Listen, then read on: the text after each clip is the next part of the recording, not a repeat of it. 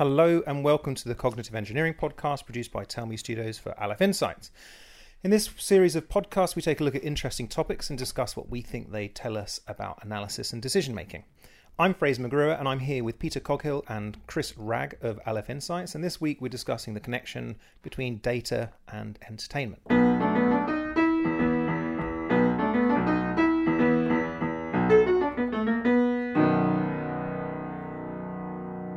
So, as you heard there, we've joined by Chris Ragg. You've just joined Aleph Insights, so tell us a bit about yourself. My background really is sort of over a decade working in government in various roles supporting decision making, from everything from sort of intelligence analysis and security and counter-terrorism work through to speech writing. So the full range of kind of civil servant type roles. Prior to that, a sort of academic background, but joined Aleph Insights recently by virtue of my interest in the stories of Borges. Well, of course. I think that's an important requisite for working at Aleph Insights, yes. Did you hear our Borges... I did. That was part of the recruitment drive. So. There we go. Excellent. Okay, well, look, so as I said, we're talking about data and entertainment. So from what you just said there, you're eminently qualified to talk about this. So Chris, if you can lead us in on this, can you tell me how data is being used to measure and modify how we consume entertainment? And I suppose we're talking... What we see most about here, we're talking about film and TV consumption, I think, unless... Yeah, no, that's right. I mean, I suppose I first started thinking about this based on my recent experience of watching the Netflix series Stranger Things. And I started watching it and thoroughly enjoyed it. But as I went through the show, I started to get this sense that it was specifically tailored for me. It kind of had all the things that I would look for, all the ingredients in a show. It was set in the kind of early 80s. There were lots of geeky references to things like Dungeons and Dragons. It was science fiction.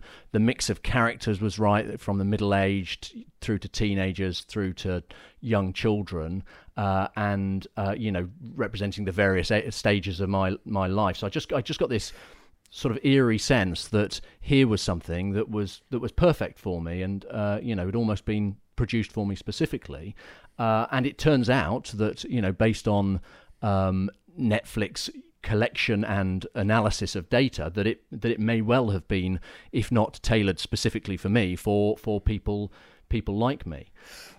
So one thing I was going to ask is how that made you feel, and maybe you answered it because you said this eerie sense. Yeah. Actually, I mean, it's interesting because although the fact that I'd been modelled, I suppose, didn't actually reduce my enjoyment of the series anymore. I suppose it's a little bit like when you have an attentive host who brings you that cup of tea at the right moment.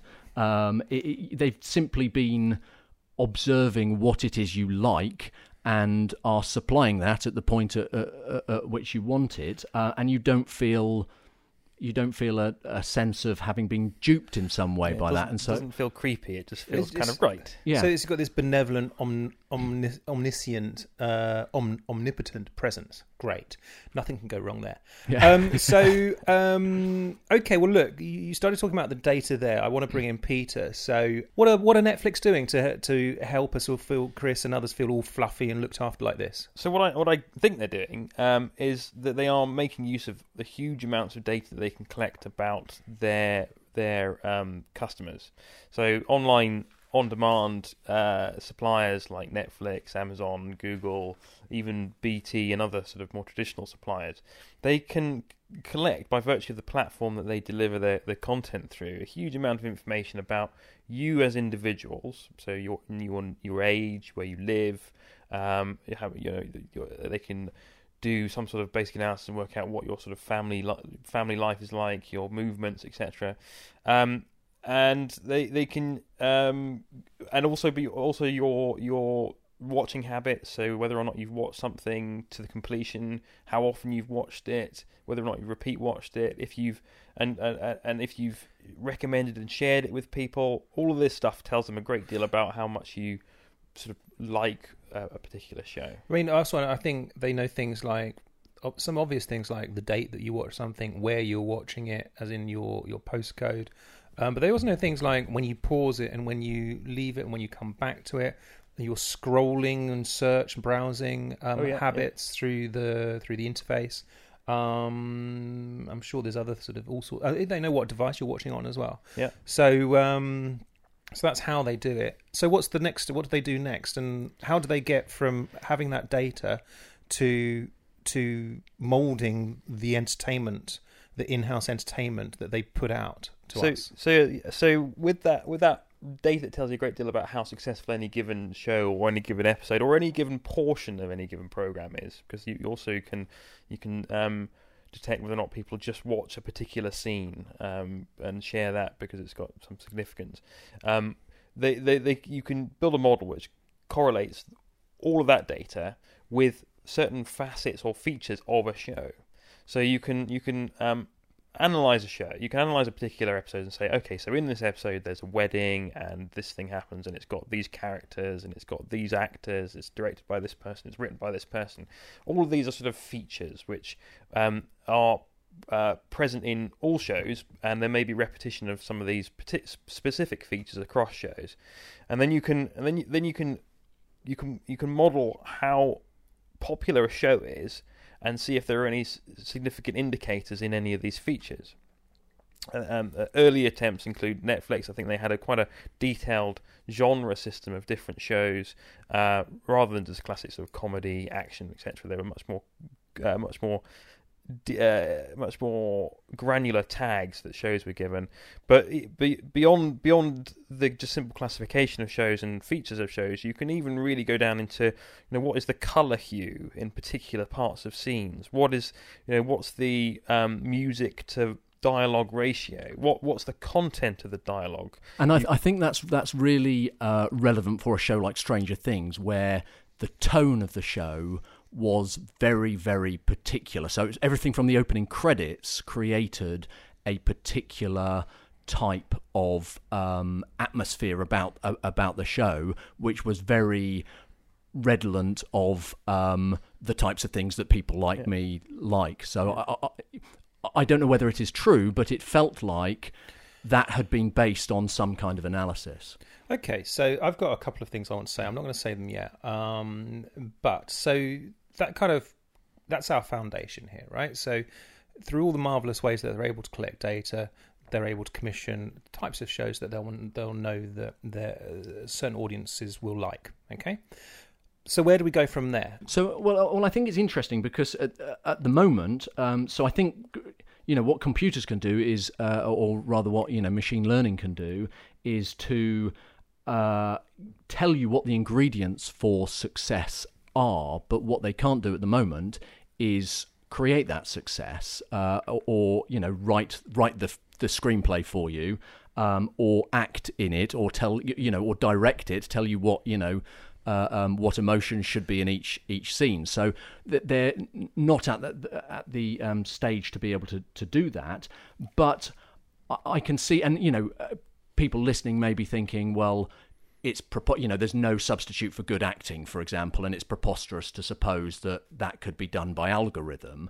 But there may be, the next stage may be more of a fusion between the randomness of current creativity and a bit more structure around that, as to actually saying, okay, so across a 12-part series or something, we feel there are these general emotional ups and downs, and that individual scene patterns. Here's the most successful pattern of scene emotions, for example. Yeah, okay. So I think that's interesting. That's something I wanted to come on to, actually, which is to do. We were talking about Sunspring. This complements what we talked about a few weeks ago. Was it Sunspring? If I got that right? Yeah, that's right. Yeah, the film that was screen written by a robot. Let's all call it, and it was bloody awful. So let's. But one of the things I wanted that you mentioned there was it can improve or help the randomness of creativity, which is an element of me that immediately doesn't like that. But actually that already happens a lot and probably since antiquity, ever since stories have been told, there's a certain formula that stories tend to have. But also even now, probably some of my favourite authors, there's book writing software out there to sort of help the structure of a book.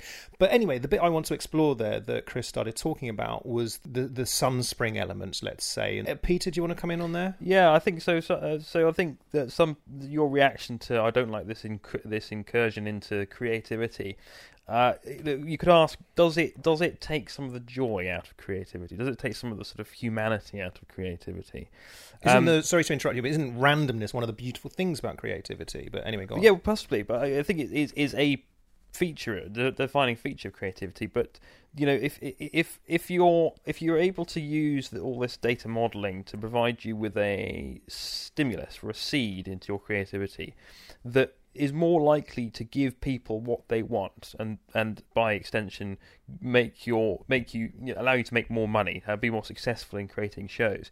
And so you're able to provide a greater amount of joy and enjoyment for a greater number of people, at a higher level of quality with a lower level of failure. Then potentially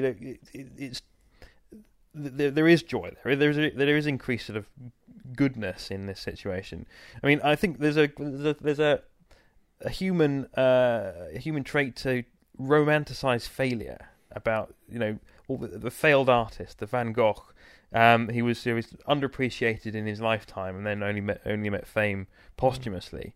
Now, there's a romantic notion to that. But had he had something similar, so he could have been a jobbing artist making enough money by painting what people wanted one day a week, say, and then the rest of the time he could have just taken the safeties off and just created the amazing art he did, he would have probably lived longer, been healthier and happier, and we would have had more Van Goghs. Well, I disagree, actually, because I think, first of all, he might have found his creative spark deadened by having to do... I work in a creative field myself, and I know what it is to have to do commercial work that I'm really not keen on doing. I think there are two sort of things I would say there. One is that sometimes constraint actually creates creativity. It's the fact that you haven't got a particular thing which enables you to be more creative. So by setting boundaries and constraints around what it is you're doing, that can sometimes increase creativity. I would also say the current model of creating something that is generically appealing in entertainment tends to lead to lowest common denominators.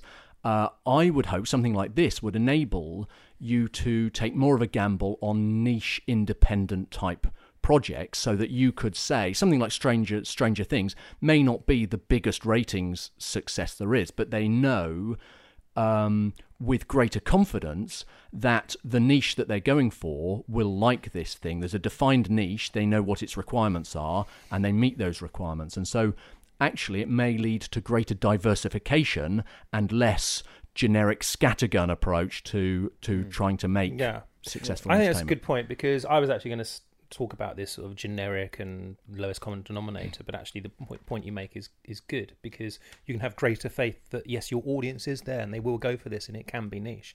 And I mean, what I was going to say is that before Netflix was a thing, say 5-10 years ago, people were saying, look, this recommendations you get on Amazon, for example, is just really actually suppressing creativity, suppressing us from exploring genuinely different stuff.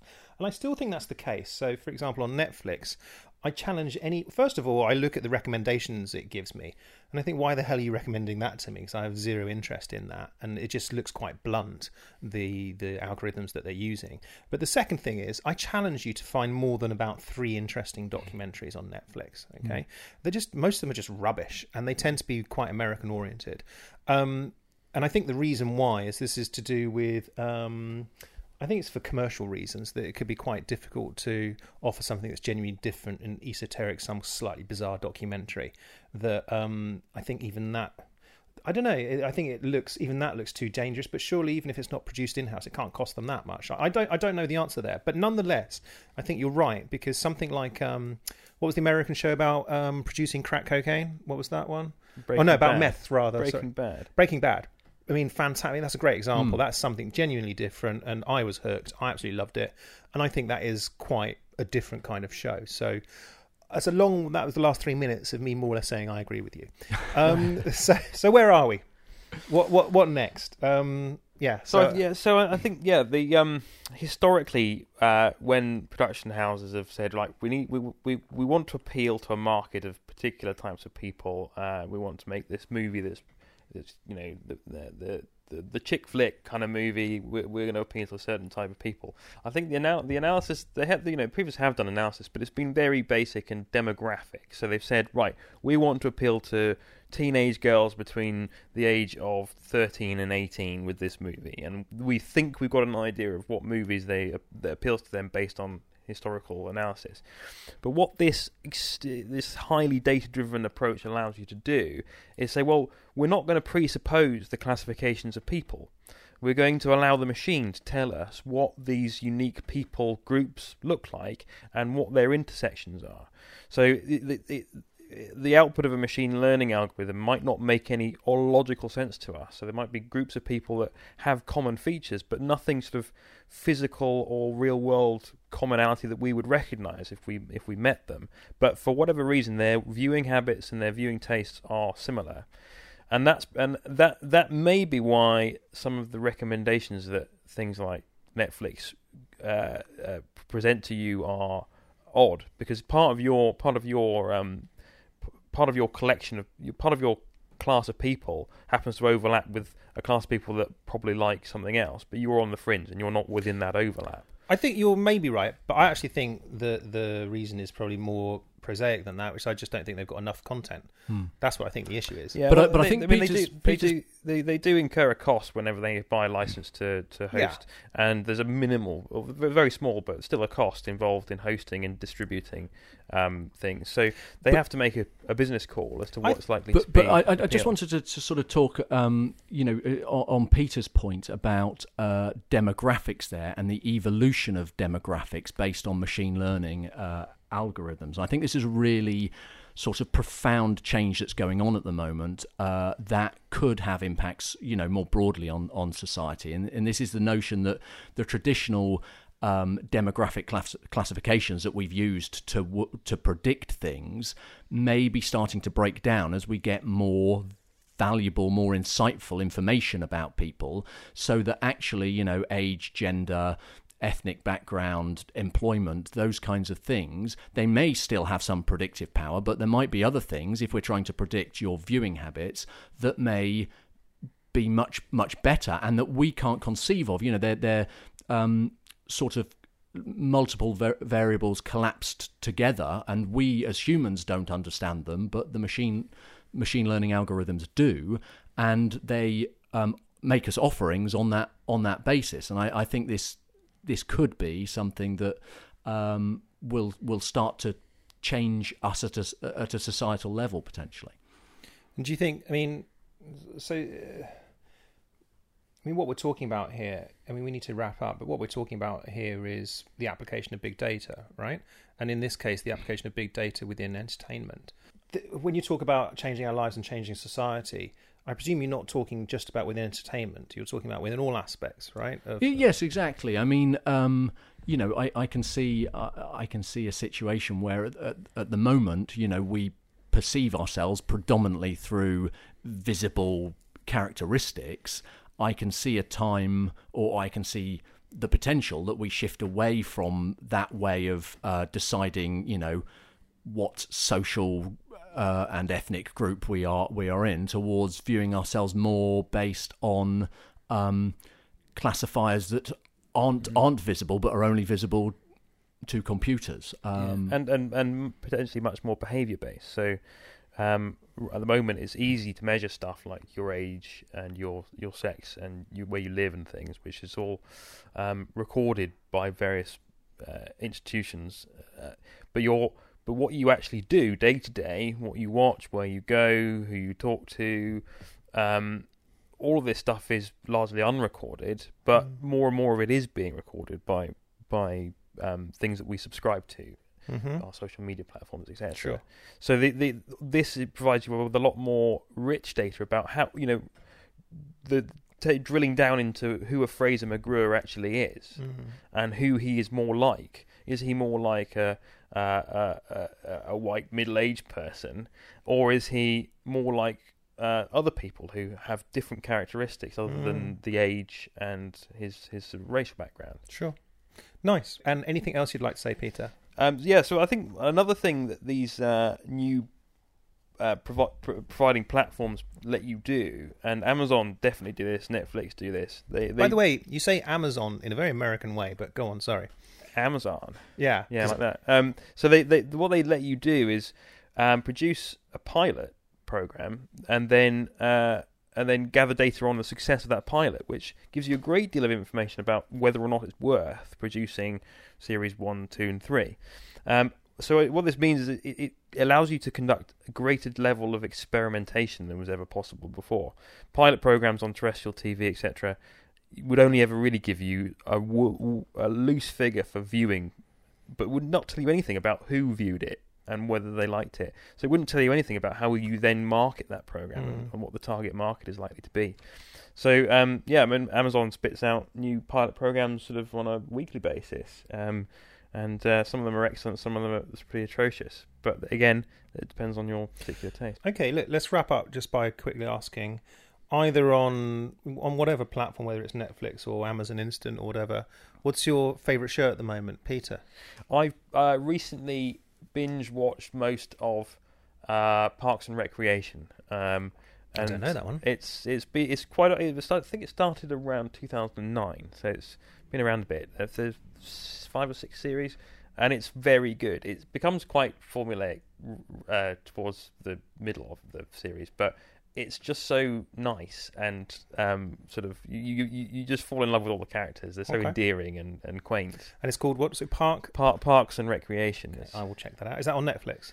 It's on Amazon, but it's probably also on. It's probably on lots of different platforms. Okay. And for yourself, Chris? Well, obviously, Stranger Things was a big hit with me. But beyond that, I'm not shamefully watching, but watching Poldark at the moment and thoroughly enjoying it. Oh, that is good. Yeah. Interesting. And it's nice there's a sort of terrestrial program there.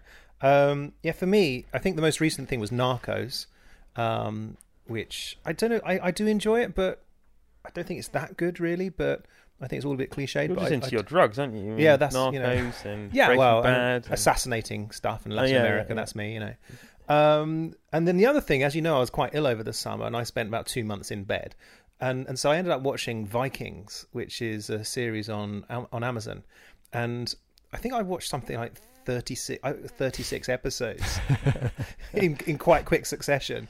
And I'm really, a bit like with the Olympics, I've got a really bad strong association with feeling terribly sick. And Vikings. There might be a and reason why you're sick if you watch 36 hours of television on the trot. Well, I think it's appropriately called binge watching, because I did feel like vomiting at the end of it. Anyway, okay. Well, look, guys, thank you very much. As always, you've been listening to the Cognitive Engineering Podcast with Aleph Insights, with Chris Ragg, and with Peter Coghill.